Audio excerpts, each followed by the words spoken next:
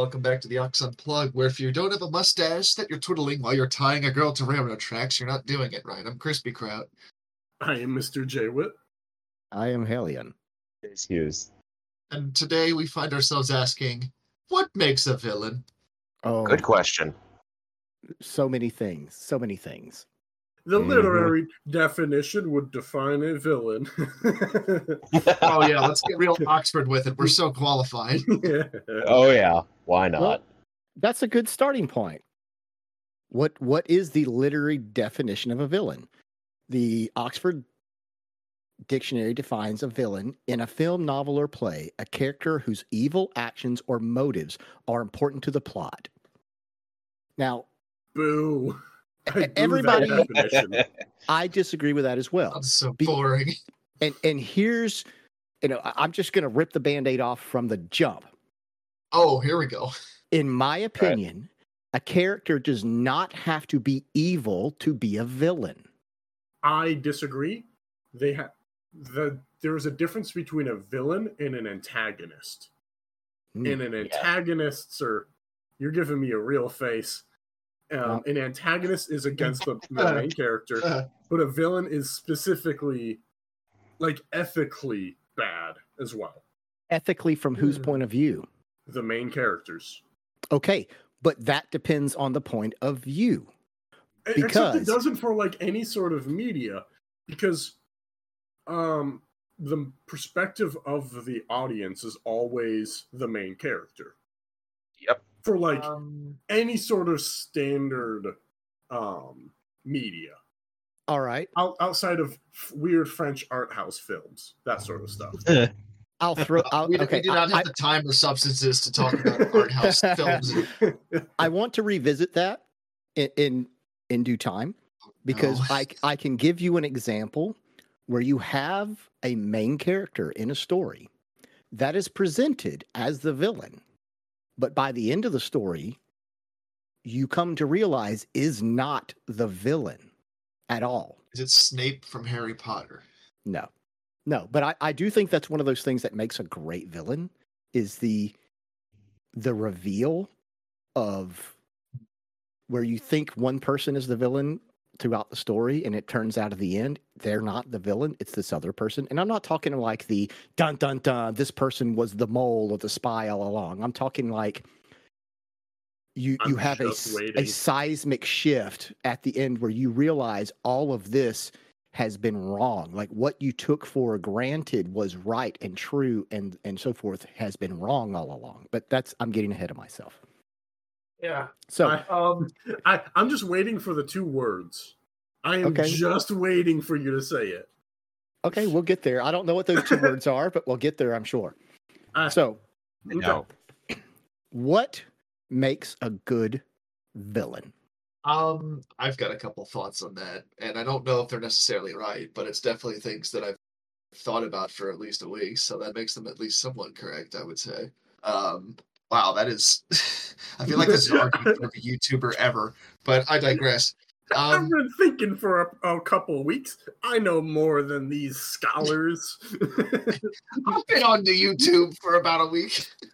Yeah, what we have to say matters because we've got a podcast. Yeah. Oh, God. What was I going to... Jesus, I've lost my train of thought. Okay, I've got back to it now. There we go. In terms of what makes a good villain, I mean, this is maybe just my own thinking, but I would say villain is a very subjective term. There's a broad variety of types of villains out there. I don't think it's just one specific example of capital V villain. For example, I feel like you can have a singular villain, as an opposing force, but you could also have like an organization or an empire or what have you as an opposing force. And there's a lot that can go into making a villain, and it really depends on the perspective that you're going.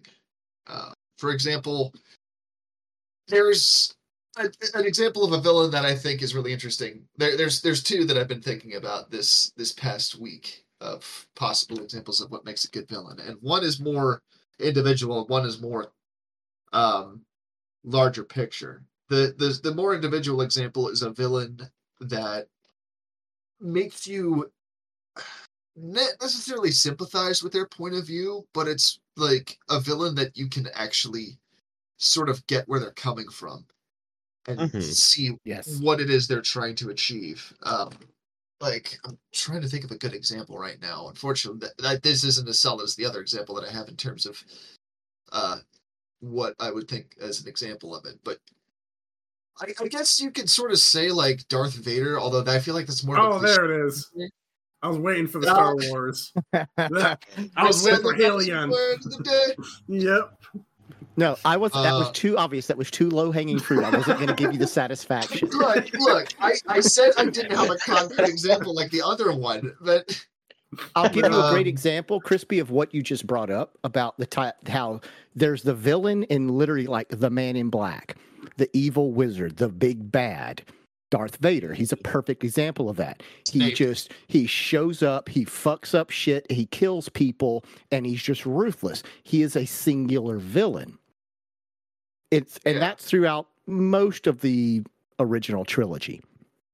But then a great example of what you also said was how a greater organization is a villain. If you look at, let me give my example for that because I have a very specific example I've had in mind for this, and it's probably because I've been on a kick for this game recently. But I think a really good example of a more nebulous, nefarious villain would be the Combine from Half-Life, because they are a villain that you definitely feel the presence of. You definitely see their actions, but at the same time, their motives and their scope are so beyond your perspective as a player, as well as, in terms of humanity as a whole.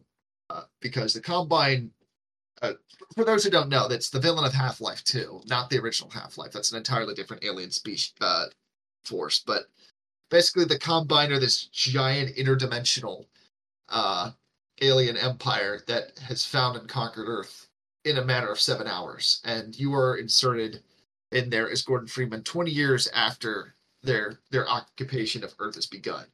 And a lot of it is very much influenced by the Big Brother Orwellian sort of dystopia view, which honestly really fits into them as a villain, because when you start the game, for example, you see their brutality, but it's humans that are collaborators with them as like civil protection is what they're called, but they're basically like police forces that are basically, oppressing the people of Earth. But as you go on throughout the game, you begin to see more and more of their alien influence. You see more and more how they have twisted and assimilated humanity, which is one of their overall goals, into their collective, not as equals, mind you, but as tools to be used and exploited. And the whole game progresses further and further until you're in the heart of their operations, which is the Citadel, a giant skyscraper that is so tall it goes up into the clouds. And as you're going through the Citadel, you just see the scope of their operations and just their forces that they have. And it's so alien and otherworldly in there that it just really gives you a perspective showing just how just completely alien their perspective is onto us. And the reason I bring that up is because the idea of a nebulous villain that has motives and goals that we are just an afterthought to, I think is a really interesting take on that concept of a more nebulous, larger, unexplained villain. A villain who their actual influence is only felt through the shadows, and the true masters pulling the strings you don't see. I refer you to Lovecraftian mythos sort of stuff. Oh, there's very much a lot of that in Half-Life. Yeah. I've never played Half-Life. I know you're shocked by that revelation. The first thing that came to mind for me when you talked about a larger organization or a larger group, a larger force as a villain, was if you've watched Andor, there's no main villain. There's no escaping the Star Wars. There's not. But you brought it up. It was not me. You brought it up. Oh, I know. Okay. I just. but there's certain characters in the Empire that we focus on, but there's no one villain. And the true horror, the real world grown up horror of that show is the realization that the Empire itself is just this huge, banal, people grinding bureaucracy that exists to do nothing but grind down any opposition, anyone that thinks differently or feels differently, and to remove anything that's not it.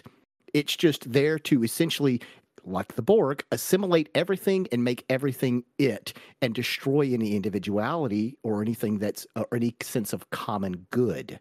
And that in and of itself makes it that larger scale villain, which is much more horrifying on a macro scale to realize that that's what's going on.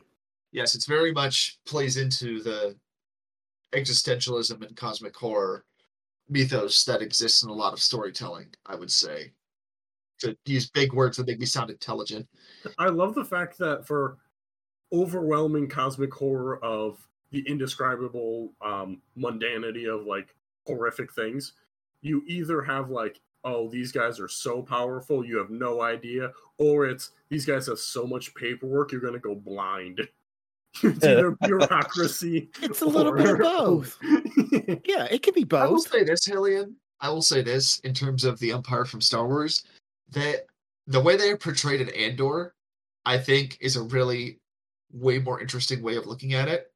The way that they are in the movies, though, they are so cartoonishly evil, it just completely defeats for them as villains. Yeah. See, here's the thing. To me, that's what makes a great villain. Most stories have a villain of some sort or the other, some kind of the other, especially if you're telling some sort of adventure typey thing, some sort of grand drama thing. There's usually going to be a villain. But there's villains, and then there's two-dimensional villains. And a two-dimensional villain is one who just seems to be bad for the sake of being bad, or is just selfish for the sake of being selfish, and we don't know why. It's just how they are, and there's no depth to them. There's no layers to them. And yes, in some ways, you could say that in the original trilogy, Vader is a two-dimensional villain. Even the Emperor is a two-dimensional. Well, the Emperor is kind of a two-dimensional villain throughout the entire thing. Arcane is a moron. I still stand on that point. But what you get in, as much as some people want to throw shade on the prequels, the prequels give us that lens of understanding. This is why he became Vader. This is what made him. This is what motivated him. This is how he became who he is, so that by the time you get to him being Vader, you understand. And to me, that's one of the things that makes a great villain. Understanding their motivation, understanding what drives them, what their passion is. They're not just evil for the sake of being evil, but you know why they are doing the things that they do. And that if you can understand them, you also can then, in some level, sympathize with them. Maybe you would disagree with them. Maybe they're still horrible. But if you understand, I want to say that's what Caesar's Legion is supposed to be. But I tended to just like shoot everybody there and burn the settlement down, or burn the fort down. So, you're talking Fallout, right? Yeah. Fallout New Vegas. I get that reference now. Yeah. My first playthrough of Fallout New Vegas, I went to the fort and I brought a lot of ammunition. Yes, I've played some New Vegas, so now I get that reference. You are the meme. I understood that reference. Well, I am the oldest person here, so. That's true. So for a villain, what matters the most is the theme of the story. And everything else falls out from that theme. Yeah. So if you want to have a cartoonishly evil bad guy, and you want to have a cartoonish game, or a cartoonish movie or whatever, hell yeah. Make him fucking, like, I want to steal all of the cheese in the universe. No more milk products ever. I am lactose intolerant, therefore everyone else should be too. Like, I want to see that movie. yeah, there's like plenty of options for like making it silly, and that's all you need. Oh yeah, that's basically just some Doofenshmirtz type stuff right there. Yeah, that's dairy product Thanos. The other time that the sort of villain that I really like is when it is a sort of internal reflection of what the main character is. So I don't particularly like superheroes, but So what you're saying is Shadow the Hedgehog is a terrible villain. I mean, if you want to talk about the Sonic character, he's fine. No, I don't. But actually, like, if I do, I'm going to. Oh God. Okay, so I'm gonna keep going. The one DC villain that I think is an interesting character is Lex Luthor, because he's the only person I've ever seen directly challenge Superman's ethos, where he goes like, "What do you mean by truth, justice, and whatever? Like, step through each of these things for me, please." Yeah, well, he doesn't trust him because ultimately he is an alien, and Luthor is a flawed human individual, but at the same time, and this is, I think they're essentially in Batman v Superman, that horrible movie. I think they kind of basically turned Bruce Wayne into Luthor, where he says, here is this all-powerful person who says he's here to protect us, but as we all know, absolute power corrupts absolutely. So eventually, inevitably, he will turn on us. So I'm not going to let that happen. I'm going to go ahead and try to take him out before that happens. So yeah, you are absolutely right. Lex Luthor is a excellent villain, an excellent, an interesting study in what his motivation is. He's not just like evil for selfishness. Although he is also evil for selfishness. Well, I mean, he is. Oh, yeah. But ultimately, his motivation is he doesn't trust this all-powerful God in human form, which leads me back to I'm allowed to be the all-powerful God. Bald man super race. But that leads me back to one of the things that I love most, that I think what makes a great villain. A great villain is convinced he's right and what he's doing is what's correct. It's not always just out of selfishness. He thinks he's right morally, ultimately, no matter how horrible the things he's doing, he thinks he's doing it right. He's doing the right thing. All for the pursuit of the ideal. Yeah. Right. Whatever that is. Like even Thanos. Thanos, which is the simple example everyone knows. Yeah. You reminded me of a quote that fits with this, and I'm not a fan of this series, but it's a good quote. It's from Handsome Jack of Borderlands, and he says, "Every person is a hero in their own story." I think it's something along those lines, but that really fits in with what you're saying. What some people may say as a villain may actually, in their own mind, have a righteous goal for what they're doing. I'll give you an example. Although the cartoons are what I was raised on, and the toys, Transformers continued a long, long history in the comics where they explored both the past and the far future, past beyond what we knew of as the cartoons and so forth, of the never-ending battle of the Decepticons and the Autobots, and the particular character of Megatron. They went back and showed his origin in the comics. They show how he came up in the fighting, how he came up, essentially that there was a sort of a feudal tiered system on Cybertron where certain, Cybertronians were just born to serve, or even to just never be able to move beyond their station, and that there were others that were. And so he began to fundamentally reject this idea. And so he began to push back on it. And he began to essentially try to upset the system, to push back and say, no, we will not be slaves. We will not be lesser thans. and he fought back and he created a movement, and that became the Decepticons. And so what you find out is that Megatron is not just this selfish, power-hungry individual. He is literally fighting for what he feels is the right of every Transformer to be who they are, to not be rigidly cast into a specific role or a specific job, or to have a limit put on where they can go and what they can do. And so you see this tragic backstory of how he literally has agonized over the things that he's had to do, the countless beings he's had to kill in the name of trying to liberate his people from his point of view. And it takes me back to the old saying that, one man's freedom fighter is another man's terrorist. And so that's the story we've been told, is that Megatron was this terrorist, he's this evil, but from his perspective and the people that follow him, he has simply been trying to liberate his people for the betterment of their species. And they finally take that story in the comics eventually to a high conclusion where eventually Megatron gets a redemption arc. He actually joins the Autobots and begins to become like a defender.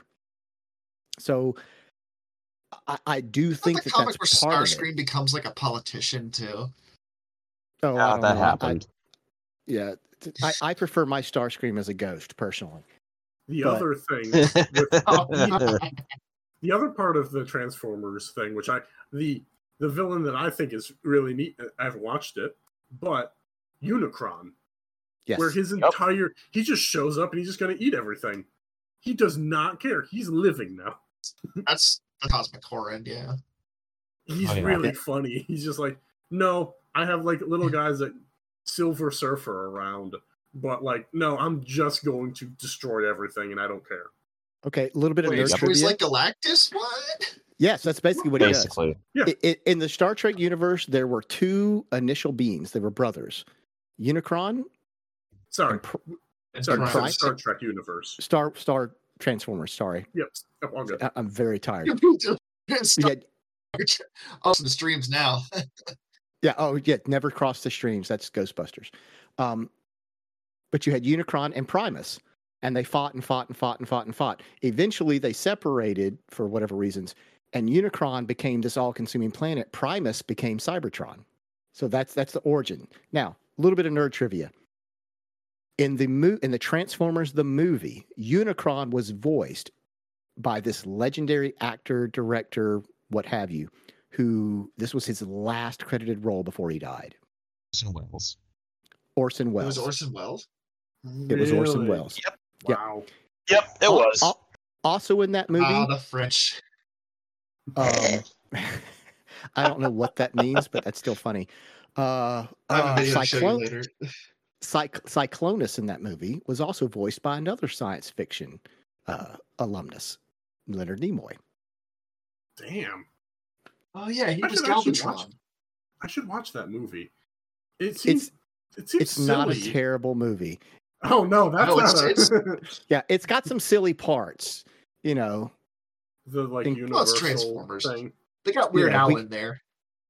Oh, yeah, they did. That's right. Weird Yeah. Al played Wreck-Gar. That's right. No, I he did- didn't play Wreck-Gar. They played one of his songs. No, that was a Devo song. Sorry. All right, I we're have getting off watched- track. Fair Sorry. and Stupid is a Weird Al song, dude. Oh yeah. I thought it was that was a Weird Al parodying Devo. That's what that was, I think. I don't know. Hello, welcome to We're- Old Man Corner, where we debate about the music of the We're Transformers. way movie. off Hang topic on. at this point. One thing that I do think is fair is that because I did watch a video on the movie, and the guy talks endlessly about how amazing the music is for Unicron. This just industrial base of machinery. no, it's great. And, yeah, and Hey, it plays you right know- back into how evil he is because he's just there to murder everything.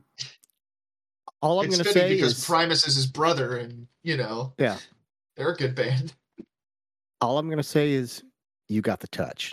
You got the power. Hmm. The last time I got the Uh. touch, it was Poison Ivy. Yee. Yikes. Yeah, it was when I fell out of a tree, but we're not talking about that. I will decline. Yep. The jokes are too easy. Yeah. Okay. Nope. I'm tired. It is. It's a late recording. I'm tired. It's a Okay. rare like actual midweek recording. Yeah.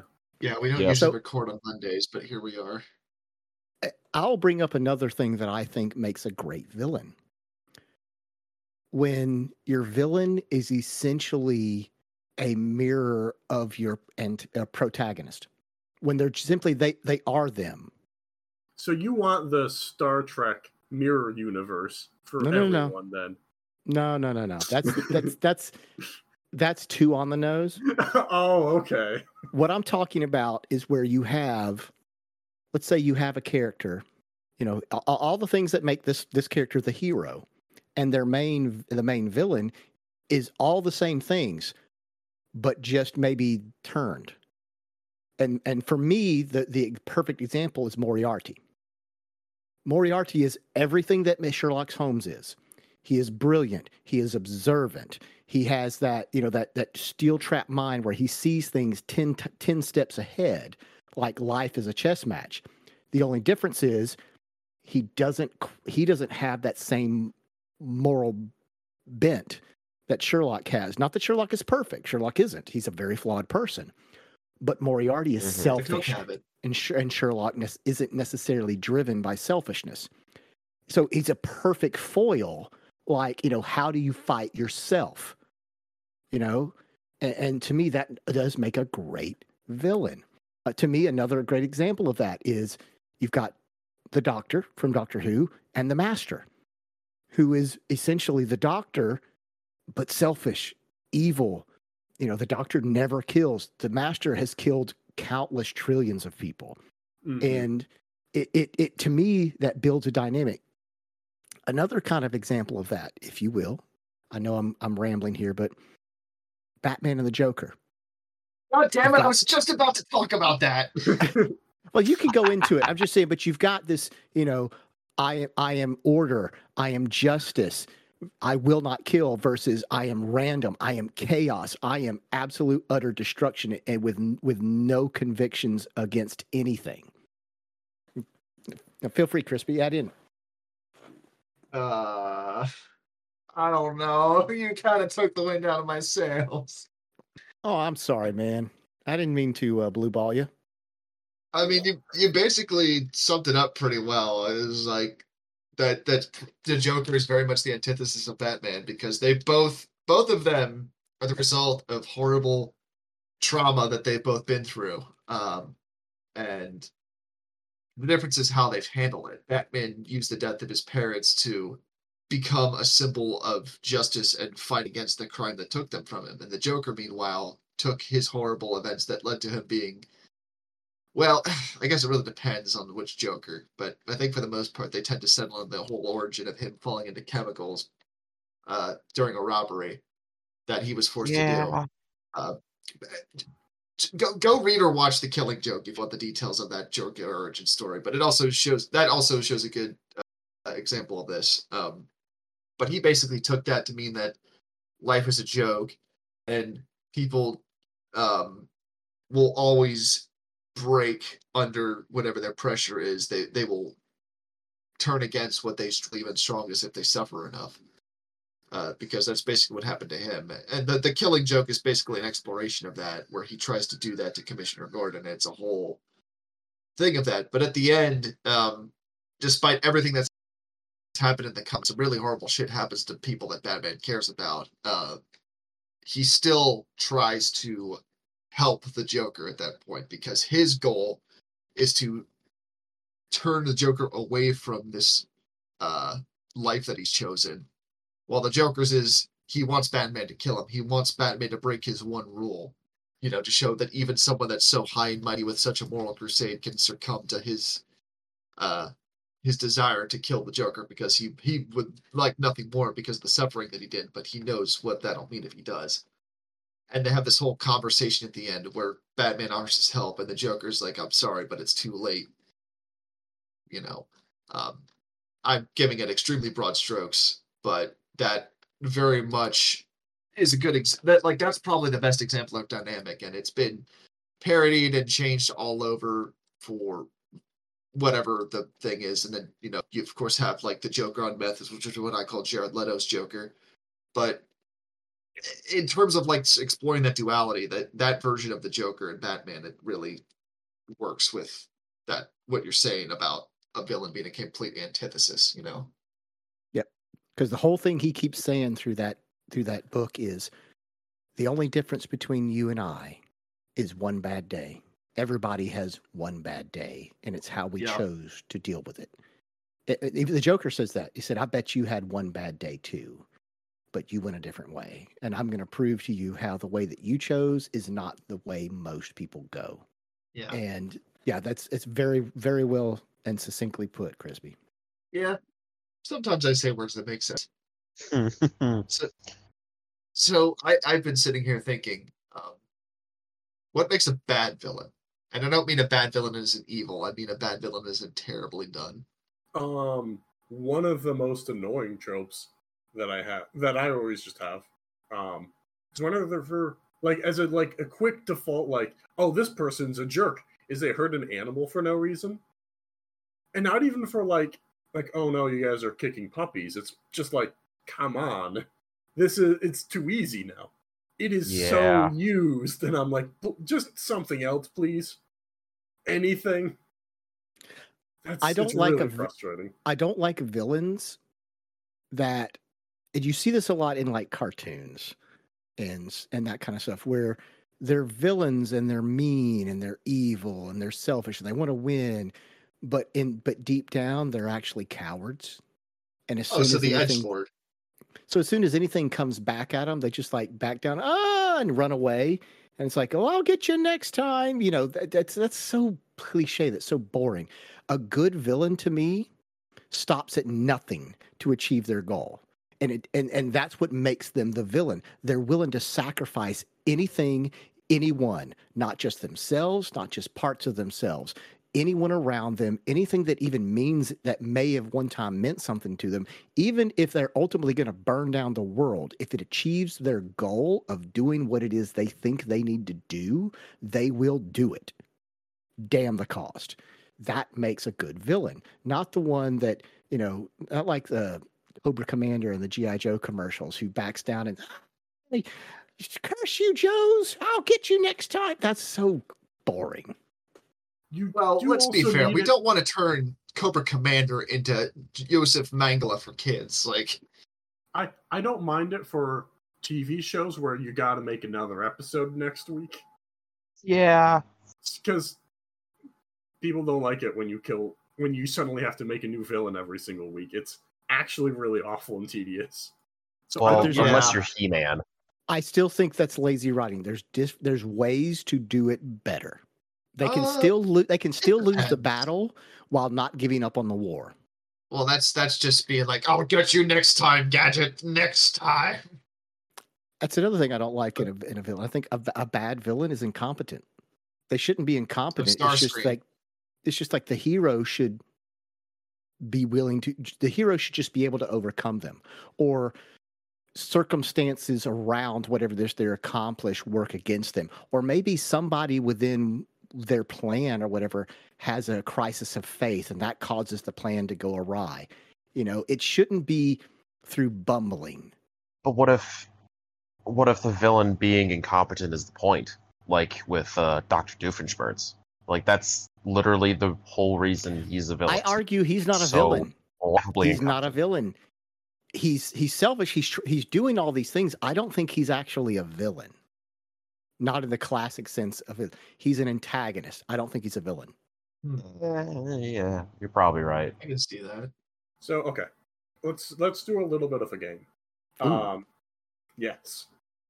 What is a setting that needs a good villain, and what would it be?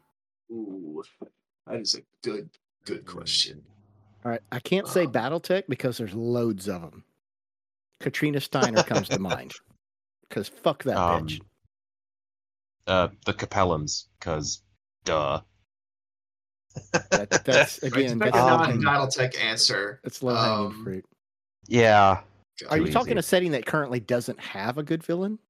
Yeah, I can see that, or also just what's an interesting, like another interesting villain in a setting. It's not really a villain, but it's more of an anti-hero. I like the G-Man from Half-Life going back there because he's more of a neutral character in the setting because he he does what he does not necessarily to help the player but to further his own agenda or the agenda of whoever he's working for. Okay, I've got an idea. What about Dune? How would you add an interesting villain to the Dune setting? I would make someone who is Paul, but As in Harkonnen. the space ruler for everything, or No, I mean like as in Paul Atreides. The rich kid, like, okay, there are different. He is a whole person. There's a whole different timeline for him. Okay. I am just speaking about the primary books that involve the movie that everyone knows is based around. Paul Atreides, Muad'Dib. The first half of the book, then. Right. Make me a Harkonnen who is Paul, but with their all the same things Paul does, all the same, ability. He is the Kwisatz Haderach, but he's Harkonnen. Isn't that supposed to be Fade? But he's not. Fade was he gets stabbed in the face. Yeah, Fade was the Muad'Dib we have at home, right? Yeah. So, but give me that. Give me someone who can match Paul in all aspects. So when it comes down to it, it's just a matter of philosophy. Depending on how far you look at it, that'd be just the third book. I'm just talking first. I haven't read the third book. I just read the first one. I have an idea of related to actually one of the existing civilizations in Dune. And it's very fitting because I got another ad for that fucking smart toilet I was talking about. But the smart toilet. Yeah, well, that's actually it. Is the Ixians? I think that they could be an interesting villain for the setting, and I'll tell you why. Because before all the books that Frank Herbert's son wrote, the Butlerian Jihad was kept more anomalous to what it was. Reference. Well, but the reference was, basically mankind turned against thinking machines, and Brian Herbert took it more to be an your old style machine uprising, enslaving humanity and things. But what if it was something different? And maybe this is just me, but I remember a quote that I heard from one of the Dune books on, God, I can't remember the YouTuber's channel. Quinn's Ideas. He talks a lot about Dune. But there was an episode where he was talking about the Butlerian Jihad, and I thought the quote and his take on it was more interesting, where the reason that people overthrew the thinking machines was not because they were enslaving humanity. The reason that happened was because the thinking machines and the manufacturing and control of these thinking machines was controlled by a very select few. And they were using their influence and people's dependence on the thinking machines in order to enslave humanity, in a sense. And to me, that is far more interesting of a topic than the idea of, robots are bad, enslave humanity. Because we may think that now, but who's to say how artificial intelligence would play out with us in the future? I mean, you already are seeing massive tech companies that already have a huge influence in our lives experimenting with artificial intelligence and really playing with what they can do. And these companies already control so much of what we do directly or indirectly with their technology and the things that they've made. And in Dune, you have the Ixians, who are essentially are a machine cult that, for all intents and purposes, they agree with that. Well, they're more of a planet. They're more of a civilization that's part of the Imperium. I just use machine cult because I was thinking the Adeptus Mechanicus. But they're not cultish, but they're not like, and they're a good bit insane, but it's not the same mixture. Yeah, but the thing, the point about them is that they are more that like they make machines and things for the Imperium, but it's very much speculated that they are very much skirting the boundaries of the Butlerian Jihad and the tenets set down by that. Constantly. It's just a bunch Constantly. of... Yeah, exactly. And that to me really plays into the idea of, they're already an influence in the Imperium with their machines. Who's to say that they couldn't end up being a sort of tech giant that uses their influence and power to overthrow the Imperium and be the dominating force? Space Google. No, not even that, because they're basically spy masters. When you really look at them like that. So Space Google. No, they're not spy masters because Google has never overthrown a village and just murdered everyone. Your browser history you know about. They also control the media, so you don't find out. But the Ixians also, one of the things that they make a lot that I find really interesting is they make machine eyes. And it's the big thing of like, hey, these things are absolutely amazing and wonderful, and we don't use them. Yeah. And it's like, wait, why don't you guys, if these are so great, why don't you use them? I don't know. Oh, no, they're good for you. Yeah, we make them for you guys, not for us. No. So I'm assuming that there is some sort of spying mechanism inside of there. Mm. And then you have I'm thinking skin dancer or flesh dancer. Well, that's the Talaxians, the face dancers. That's not. Oh, I keep mixing up Talaxians and Ixians. Blah. Yes, I just realized you were doing that, but yep, I apologize. Yeah, to be honest, the Ixians, as far as I understand it, they're more heavily talked about in the later books, but at the same time, they're not really directly referenced a lot in the overall story. But God, I just like that idea of them being a more controlling force through their technology behind, like they're a technocracy basically. Yeah. And that's the sort of reasons why the Butlerian Jihad happened, not because machines rebelled or something like that, Because, we say we have AI now, and granted, we're very much early on in our development of AI, but it's not really an actual intelligence. It's a very smart algorithm. I am imagining in like 300 years just going up to a bunch of like actually intelligent machines and being like, you guys are just saying it, you don't really believe it. Like some of the logic doesn't always, like, by placing some logic early, you start building a foundation of shit for later. And and that always gets to me where it's like, and that would be a great villain thing, just to be like, no, you guys aren't sentient, so therefore it doesn't matter. Yeah, they're just... Well, that just gets into a whole other conversation of when AI becomes a sentient being that we recognize, which that could be a whole other fucking podcast, but... Well, like you said, Jay, it's all programming. And there's the old adage in early days of programming, garbage in, garbage out. If you give it bad programming, it's going to follow bad programming, and you're going to get bad data. So again, if we programmed it flawed in the beginning, its data, its assumption, its truth points are going to be wrong, and it's going to be acting. And as you said, it's a machine. It doesn't have belief. It can't have faith. It's just acting on the data that it has. Mm-hmm. So, Maze, what are your thoughts on a good villain, or a personal favorite villain, maybe? Can't say Darth Vader because we've already talked about that. It's okay to like Darth Vader. You can say Darth Vader. You can just say, why is he your favorite villain? That's okay.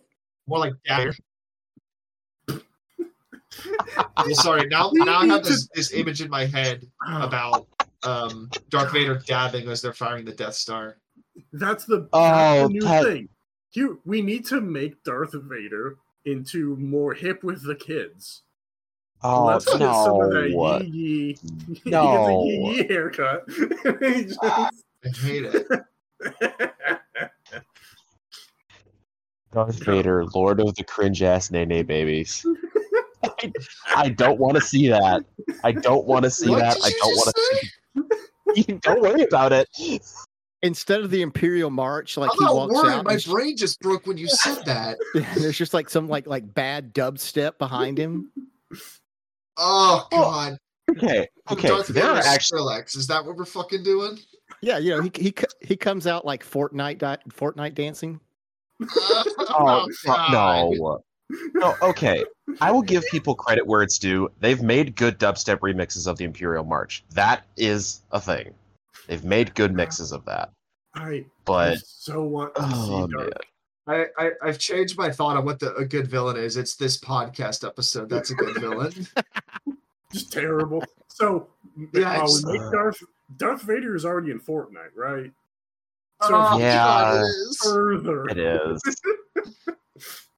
That's half the reason why I don't play that game. Well, at the risk of a further aneurysm, what other villains do you like? And are they in Fortnite? The most important question. Well, can they really be culturally relevant if they aren't in Fortnite?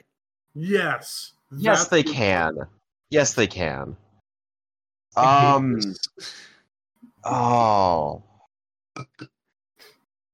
Are I'm the trying to Among think of. Us beans in Fortnite yet? I don't know, and honestly, I don't Talking want about to know. Fortnite. Are you talking about the Sustronauts? God damn it. Wait, what? Yeah, the Sustronauts. I really hate that you Oh, called so them that. Fucking Thou shalt not make man in the image of Fortnite. That was the Butlerian jihad. they took down the Fortnite servers and everyone rebelled. No, Oh my God. Oh my gosh. the Matrix is real, but it's just Fortnite. Oh my word. They were all Some doing that say- emote while sword fighting. All right, Some- fine. There, I thought of a good one. Okay. Agent Smith from The Matrix. Ooh, That is yeah. a good villain. That is an That is a good excellent one. villain. Oh Yep. yeah. Because you Yeah. understand perfectly understand what his motivation is. You could sympathize with it, and he is formidable. He's not bumbling. That's an excellent pull. Oh man. yeah. You can sympathize with his motive because he turns you into one of himself, and then you agree Exactly. with his perspective. I will say that So, is a yep. fun power to have. Yeah. Mr. Anderson, welcome back. Ooh, You like what I've done with the Ooh. place? I in this regard, I did also think of another.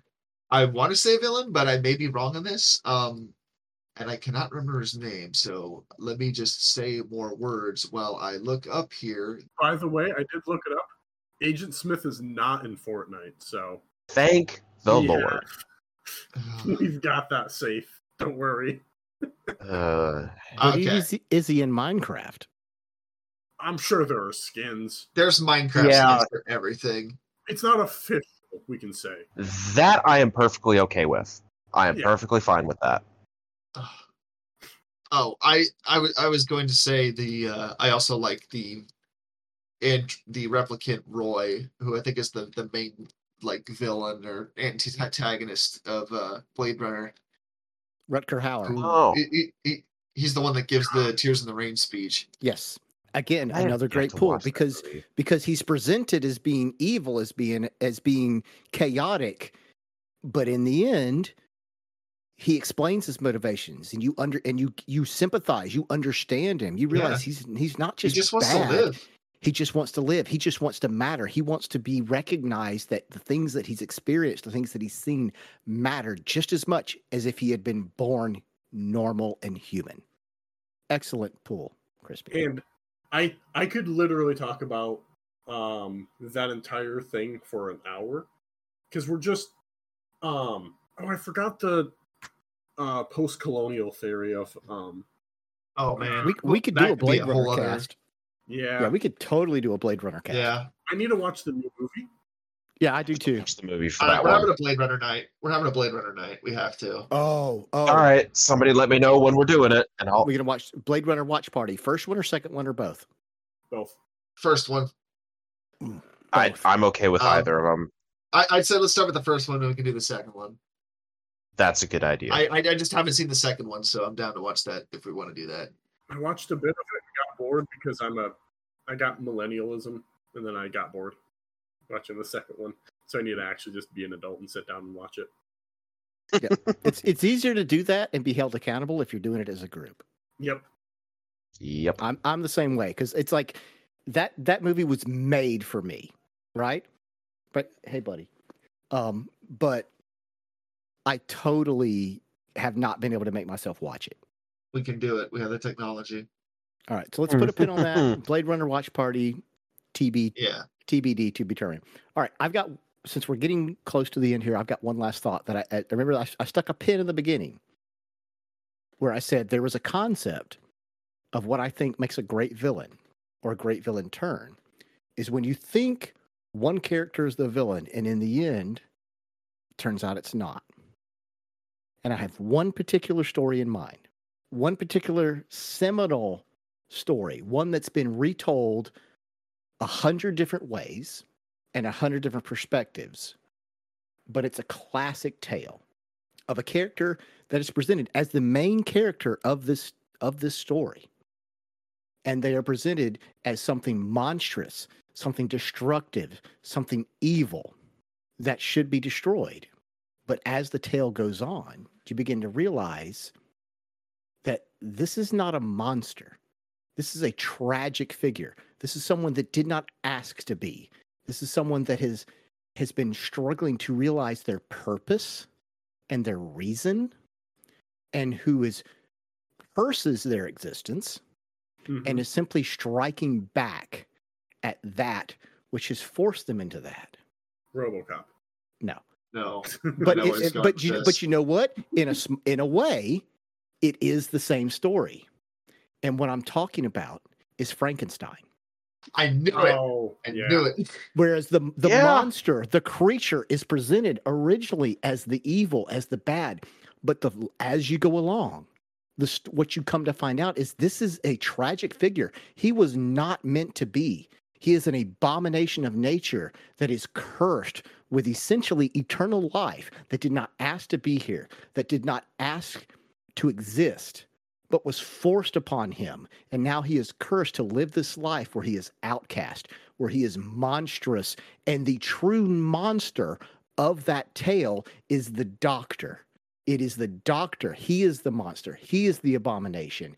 And it is the creature's quest to take retribution upon him because of that very reason. So it is the revelation in the end that is Dr. Frankenstein. He is the monster. He is the villain. And that, to me, is what makes that story a fantastic tale.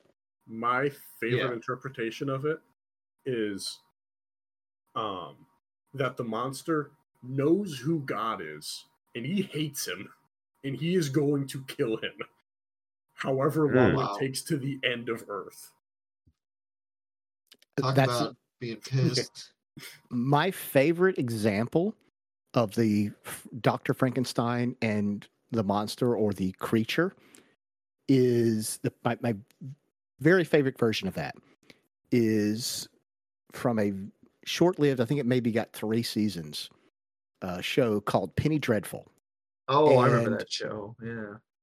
The creature is very early on brought in, and he seems monstrous in the beginning.